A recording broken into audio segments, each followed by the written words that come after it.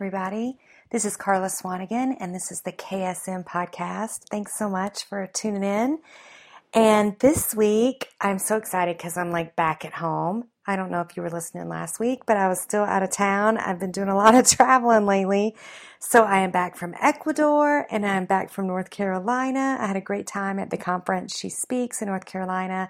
An amazing, amazing time with my friends in Ecuador, but it is really good to be home. I'm home for a couple of weeks, and then I'm out to California. I'm going to Bethel for a ministry conference out there, and I'm super excited about that. But this week, I thought it would be really good to let you guys tune into a message I did.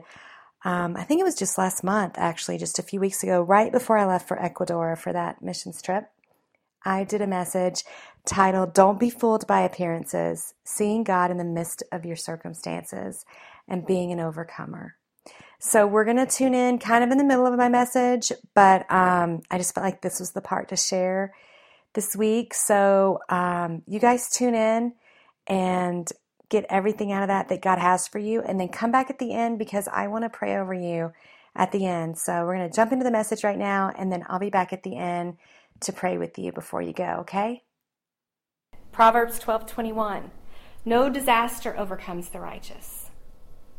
You are an overcomer. Here are 3 ways that the Lord has really been highlighting to me lately to be an overcomer instead of letting my situation make me think that I'm a victim. One thing he's got me doing is recounting out loud the history of his faithfulness and goodness in the past.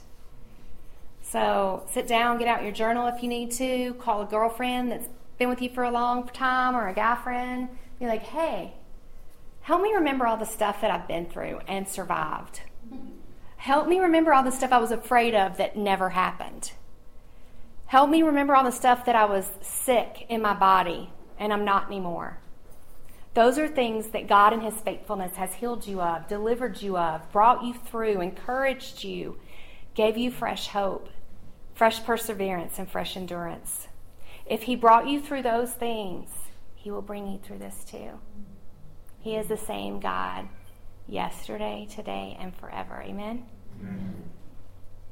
And you see this in the Old Testament a lot. They'd remind themselves of past rescues and deliverances that God brought them through. That's how they would stir up their faith. When they were getting ready to go into a situation, they would not only remind themselves, but they'd start preaching to God. They'd be like, hey, you did this for me, and you did that, and you delivered them from Egypt, and you parted the Red Sea. Good. And sometimes that's what we have to do, you guys. We have to, like Bill Johnson says, strengthen yourself in the Lord. I told this to a doctor the other day that I was going to for my body, and my neck's not hurting now, by the way. Thank you, Lord. The doctor, I went in, and chiropractor, and he's getting ready to adjust me, and he's like, are you having headaches? And I'm like, nope. And he's naming all this stuff, and I'm like, nope. And he said, are you having tingling in your hands and feet? And I said, yeah, a little bit. He's like, that's from the pinched nerves, and that's going to get better. He goes, but, there's just expect a lot more stuff's going to happen, because with car wrecks, sometimes it takes a couple of weeks for your body to loosen up and start seeing all the responses to what's going on. He's like, so you're going to have more things showing up. And I was like, oh, no. No. And he doesn't know me, this guy. And I'm like, there are no more things showing up. This is it. And he goes, well, don't blame me. I'm like, oh, no. I'm not blaming you. I'm the boss of my body, and I'm talking to my body right now. There will be no more things showing up in Jesus' name. And he was like, okay, crazy lady.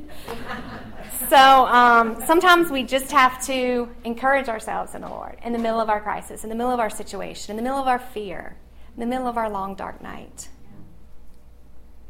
The second thing he showed me, resist the devil, and he will flee from you. James chapter 4, verse 7. That's a good one. One way we resist the devil is to not agree with every negative thought that pops into our head. I don't know if you know who Joyce Meyer is, but she wrote Battlefield of the Mind.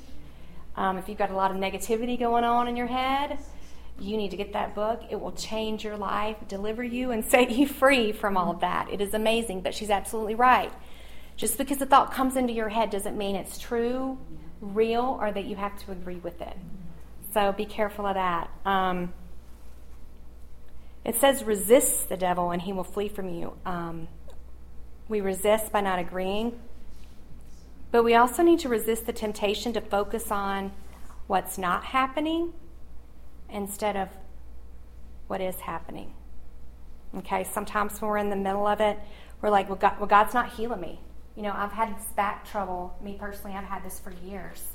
They have been wanting to put screws and pins in my neck and my back since I was 30 years old. So 14 years. And probably longer because it took me a real long time to go see a surgeon to hear that bad news. And so I've been waiting for my healing for a real long time. But you know what? God is good. And he's done a lot. He's brought me a long way. My back used to go out once every couple of weeks. And when I say go out, like I could not move. I couldn't get out of the bed or off the floor or wherever I landed. That hardly ever happens anymore. So I just want to say, sometimes when we're waiting on something, whether it's your healing or your financial breakthrough or a relationship to be restored or anything that you're believing God for, your husband, maybe you're waiting to get married, maybe you want kids and you've been waiting a really long time. Don't focus on what's not happening. Resist that temptation. The enemy wants to come into your head and accuse. Not just accuse you, he ultimately wants to accuse the Lord. He is constantly accusing God. He wants you to believe that God is not good, that your situation's never going to change, that your breakthrough's not coming. And that's just not true. God is good. That's who he is. So focus on the good things that are happening. And you guys, if that means getting up and thanking God because you woke up, that's a good thing. Start there. Start wherever you have to, because I'm telling you, the enemy will sit there and point out every bad thing that's going on. And if you agree with him, your whole day is going that direction. Negative. You don't want that. So focus on what is happening and what God is doing and not what's not happening. Choose joy. I think that's a big one. I think it's really hard to choose joy, like we were talking about, in the midst of your circumstances sometimes. It's like when you choose to forgive somebody, it's a choice you have to make. And sometimes we have to do that with joy as well. But the one way I do that is, listen, I get the praise music going in the house really loud, and I dance around. I do whatever I have to do to change my attitude. And I forcefully, we take it by force sometimes. I choose joy. You kick the enemy in the teeth every time you choose joy instead of the role of the victim. I'm a visual learner, so whenever God shows me something, I see it. And, you know, so when I was writing that, I literally, you know, like if I was a kickboxer and you just kick, I could see myself just kicking him in the teeth. And so now, forever, when I choose joy, I'll be thinking, yep, just knock some more teeth out. The other thing the Lord said to me was, get away from all the negative people, the naysayers. I like to call those people the Debbie Downers. We all have some Debbie Downers in our life. We've all been the Debbie Downer, probably at some point in our life, in some situation. These people, God bless them, always say they're just keeping it real or pointing out the facts. But what they're doing is just being real negative. Bishop T.D. Jakes recently, in a blog that he wrote online, described a naysayer, and he said, these people are natural pessimists. They believe that nothing's ever good enough, nothing's right enough, nothing's promising, nothing's positive.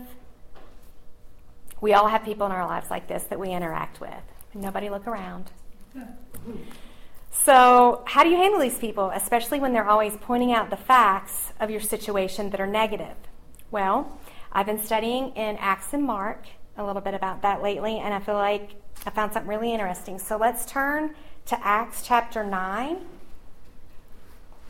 I'm going to drink a little sip of water. Acts chapter 9, we're going to go all the way to 36, starting in 36.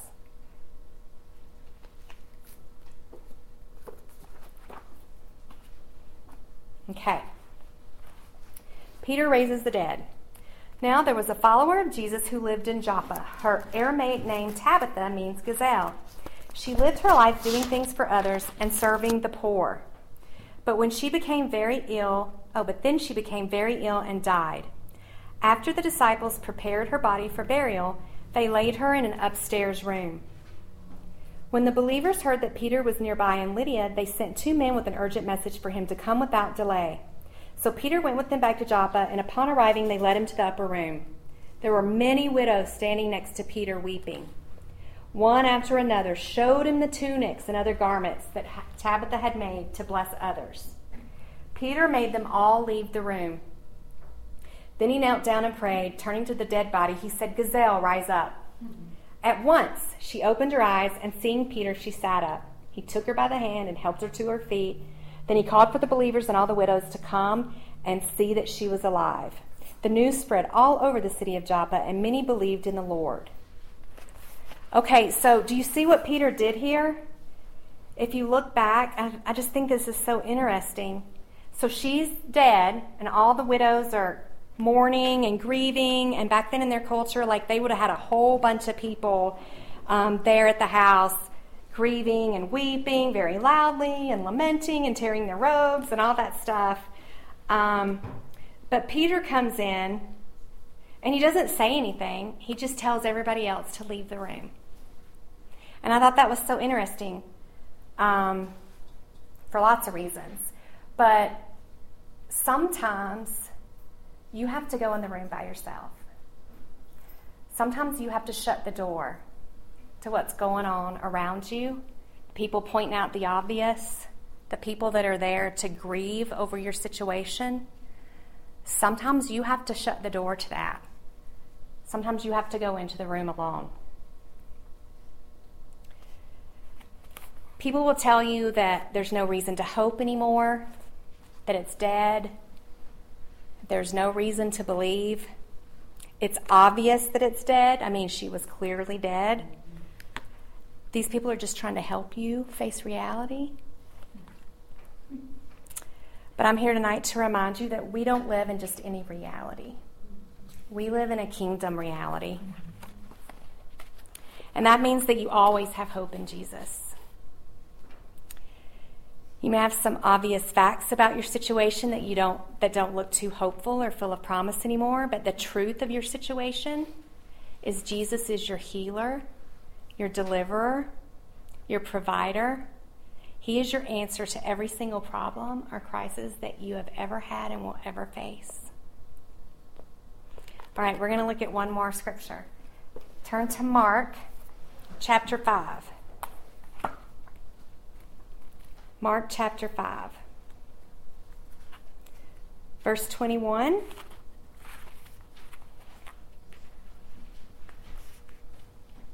After Jesus returned from across the lake, a huge crowd of people quickly gathered around him on the shoreline. Just then a man saw that it was Jesus, so he pushed through the crowd and threw himself down at his feet. His name was Jairus, a Jewish official who was in charge of the synagogue. He pleaded with Jesus, saying over and over, "Please come with me. My little daughter is at the point of death, and she's only 12 years old. Come and lay your hands on her and heal her, and she will live." Jesus went with him, and the huge crowd followed, pressing in on him from all sides. And then it goes on to talk about the woman with the issue of blood and how she reached out and touched his shawl, but we're going to skip ahead right past that to 35. Verse 35. So Jesus heals this lady, sets her free, delivers her, blesses her as a daughter. And before he had finished speaking, people arrived from Jairus' house and pushed through the crowd to give Jairus the news. "There's no need to trouble the master any longer. Your daughter has died." But Jesus refused to listen to what they were told and said to the Jewish official, "Don't yield to fear. All you need to do is keep on believing." So they left for his home, but Jesus didn't allow anyone to go with them except Peter and the 2 brothers, Jacob and John. So I want to ask you guys, what situation is Jesus asking you not to agree with the naysayers? What is he saying? Don't listen to them. Don't be afraid. All you have to do is keep believing me. I know it's been 10 years. I know it looks real bad. I know you've been praying for this for a long time, but keep on believing. Keep on believing. Don't listen to them. Look how Jesus handled the Debbie Downers in this text. We'll pick back up in verse 38. When they arrived at the home of the synagogue ruler, they encountered a noisy uproar among the people, for they were all weeping and wailing. Upon entering the home, Jesus said to them, "Why all this grief and weeping? Don't you know the girl's not dead, but merely asleep?" Then everyone began to ridicule and make fun of them. But he threw them all outside. Then he took the child's father and mother and his 3 disciples and went into the room where the girl was lying. He tenderly clasped the child's hand in his and said to her in Aramaic, "Talitha cum," which means, "Little girl, wake up from the sleep of death." Instantly, the 12-year-old girl sat up, stood to her feet, and started walking around the room. Everyone was overcome with astonishment in seeing this miracle. Sometimes you have to go into the room alone and shut the door behind you, shut out all the naysayers, shut out all the realists, and sometimes that person you're shutting out is you. And you just got to be alone in that room with Jesus and say, "What are you saying? What do you say about my situation? I know the facts. I know this thing looks dead. But what do you say? What do you say about it, Jesus? What are you allowing the naysayers to speak death to in your life? Let Jesus speak life. You have to speak words of life to your situation, to your problem, to your storm coming against you and your family. You have to speak truth to it. You have to say what Jesus says, not just what the facts say. When Jesus speaks life to something, it lives again. It lives again. Jesus is living on the inside of you by the power of the Holy Spirit. Tap into that life, that force, that Jesus juice inside of you, and speak it out. Speak it out in your situation. You are an overcomer. You are not a victim. It tells us in Revelation that we overcome by the blood of the Lamb and the word of our testimony. When we overcome, we now have the experience and the authority to help empower others to overcome something similar that they're going through. I mean, how encouraging is it? I know all of us have probably been in this situation when you've gone through something, like Paula would say, holy hell. It's just been like, oh, but you make it out on the other side, and you're far enough past it that you see what God was showing you too as you went through it. You see that he never left you. You're even able to see the ways that he held your hand and brought you through. How encouraging is it when you can go to another person that's going through that same thing and they're right in the middle of it, in the thick of it, and you remember that feeling, and you're able to speak life to them and say, honey, I know it feels like you're all alone, but you're not. I know it feels like you're never going to get better, but you are. And here's what I know. Here's what happened to me. Here's what God did for me. Here's how he brought me through. I know how you're feeling, but here's what God did. And how encouraging is it to be that person, that somebody is speaking life to you when you think there is no hope for your situation. It gives you faith and confidence that if God will bring them through it, he'll do the same for you. 2 Corinthians 1 verse 4 tells us that we are called to come alongside others and bring the same comfort that God poured out on us. So be an overcomer, but don't stop there. Help somebody else be an overcomer too. So let's recap in closing. Even when you can't see him, God's always working in the midst of your situation. He hears your prayers, he sees your pain and suffering, and he will never leave you or forsake you. Don't give up. Keep going forward. Remember, winning is going forward when you really feel like turning back. Don't be a negative Nelly or a Debbie Downer And don't allow the naysayers in your life to speak death over the situation that Jesus actually wants to speak life over. Be an overcomer, not a victim, and help someone else be that too. Okay, you guys, I am back with you. I hope that really ministered to you and you got something out of that. And I would love to just pray for you now. So, Father God, right now in the name of Jesus, I thank you for everyone listening, Lord. I pray that you would just speak the words of that message that you put on my heart, that you would just imprint that on their heart and that they would be blessed by it, God. I pray that they would remember, Lord, to encourage themselves in you, Lord, in the midst of their circumstance, and that they would resist the temptation to look at what you're not doing, and instead they would really focus on what you are doing.